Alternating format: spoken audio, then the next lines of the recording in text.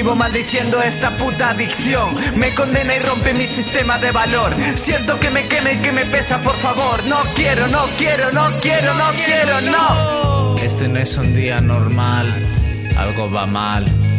¿Cuántas horas se supone que debo soportar más hasta que llegue mañana?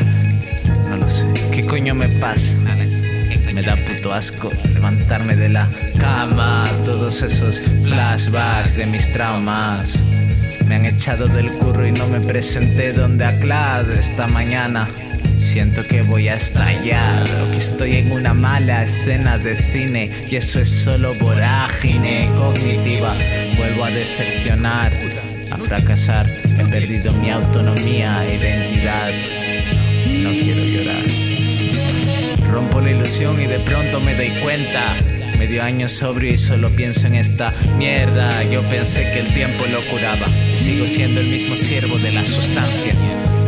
Le condeno a mi Dios como si fuese Nietzsche y él no tiene la culpa. Vivo maldiciendo esta puta adicción. Me condena y rompe mi sistema de valor. Siento que me quema y que me pesa, por favor. No quiero, no quiero, no quiero, no quiero, no.